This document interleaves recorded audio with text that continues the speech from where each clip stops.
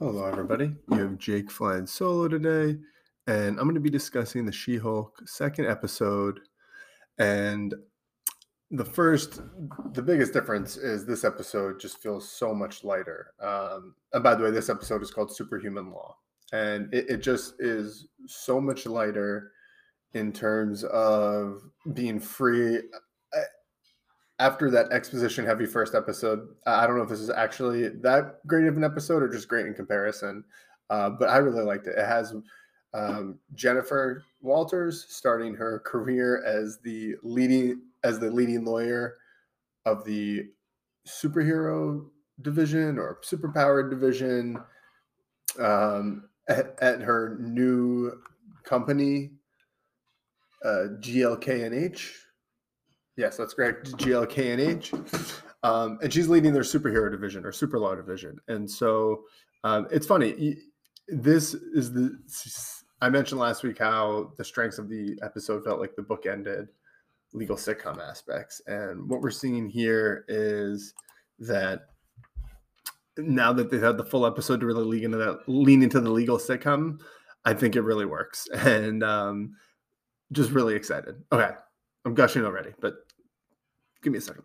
All right. A couple new characters this week. First, Steve Coulter as Holden Holdaway, one of the main partners and She-Hulk's boss. And it seems like he is either the champion or brainchild, or at least the custodian of the super hero law division. I really think he's great. He helps ground the series somewhat. He plays the straight man and gives Jennifer some stakes in terms of having a job, and he forces into it with a little leverage. But he's not an outright negative character. He's just kind of a more again a sense of realism and gives her some stakes, at least in terms of like an adult aspect, having a boss, having to answer to. Which I think is relatable. He's also a really funny straight man and likable, and he has a great charm with both with Maslany, both as her human acting form and the CGI form. We'll get into the CGI in a minute, but also talking about characters. This was foreshadowed last week. Emil Blonsky as the Abomination.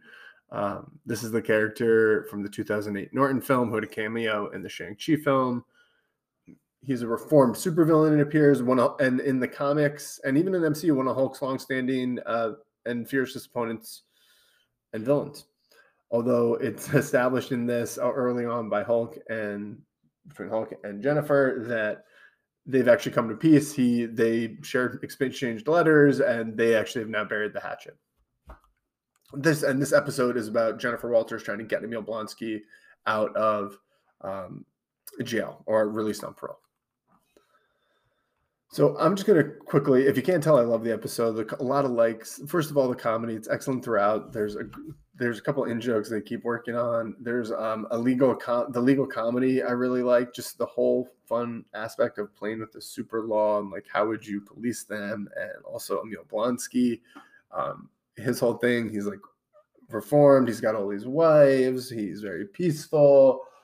He wants to start like a yoga thing. It just is like it's a great performance by Roth.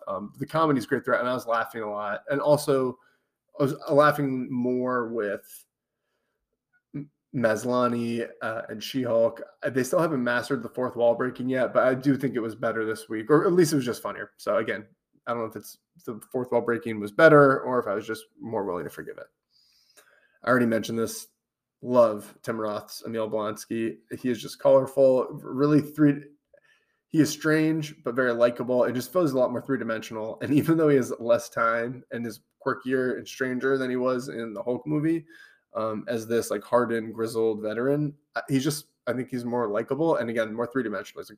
So I also love his growth as a character, repositioning as like a tragic and somewhat sympathetic figure. There's a quirky, as I mentioned, for comedic aspect to him as well. It's a very ranged and excellent performance from Roth. The total story too, again, very centric on Roth here and Blonsky. The Abomination story in perspective. He was supposed to be a hero in the first, and I really love the whole story here. From Abomination's perspective, he was supposed to be the hero in the Hulk. He was injected with a number of drugs to try and make him be able to take down the Hulk. lost control, turned into the Abomination, fought him. But the whole thing was he left on a mission, was the hero to fight the Hulk, ended up fighting the Hulk, lost, and came back and was now the enemy. And he just wanted to move on. And it was sad, but there was just something that was really, again, grounded. It felt compelling. That's the best word for it. And I really liked that aspect of the story. And it just, to me, it's Marvel at its best. It's bringing back a character you've seen before or re-exploring something you thought you knew, and just through a different lens, or a different film through a different lens, kind of like Thor did with the Dark World, with what Endgame did with the Dark World. And I mean, that's the first example that comes to mind. And even but the first Avengers, how that kind of justified some of the decisions that were made in the previous Phase 1 films. But I'm losing my perspective here. My favorite things are the comedy, the story, and Blonsky. And really, the comedy and the story in this episode are centric on Blonsky. So I don't think he'll be in a ton of episodes. I'm assuming he'll be at least a part of the beginning, maybe towards the end of the show too. But I'm excited to see where they go with this character. I do have a question. Does the show even need action? I really enjoyed this episode, and I don't think there's a single lick of action. Like, I didn't think there's a single frame or fight, really. Maybe I'm growing as a person. Who knows? But probably not. But still, I love this actionless episode, and I don't know. I kind of, I've complained a lot in the past about lack of action, or poor action in certain Marvel series, and to be honest, at this point, after the first 2 episodes, I prefer the second one so much. I'd rather have less episode and more episodes that had me laughing as much as the second episode. Okay, I'm losing myself. Moving on, takeaways. The show's already improving quickly. 2 episodes in, it's obvious the show excels as a legal comedy with social commentary on gender politics, while also enabling some different interpretations for the MCU as we know it. I know that some people think it's too cute and with all the in-jokes from Marvel, and it really leans too heavily on the mythology. But the truth is, I think all the jokes and humor work without the mythology.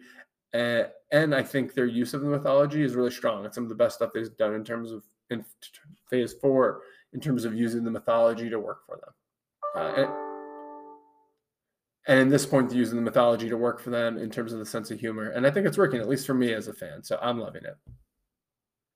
All right, final score, giving it a 7 out of 10, much improved. The show is free from the exposition of the first episode, and it's able to lean in its strengths, which allows its second step to be a big leap to me after a big stumble. I feel like that after that glowing review, you're probably wondering, why is it a 7 out of 10? I'm sorry, the only gripe and the only reason I'm saving it here for the end is because it's really the only gripe, and it's small. The CGI on She-Hulk's still not great. They got to do a better job with it. I don't know how, but they really have to. I'm sorry. It's the centerpiece of the show. It's got to look good. You're Marvel, but I'm not griping. Great episode. Good series so far. Trending in the right direction. I'm really excited to see episode 4. All right. Thanks for your time. Talk to y'all soon. Bye.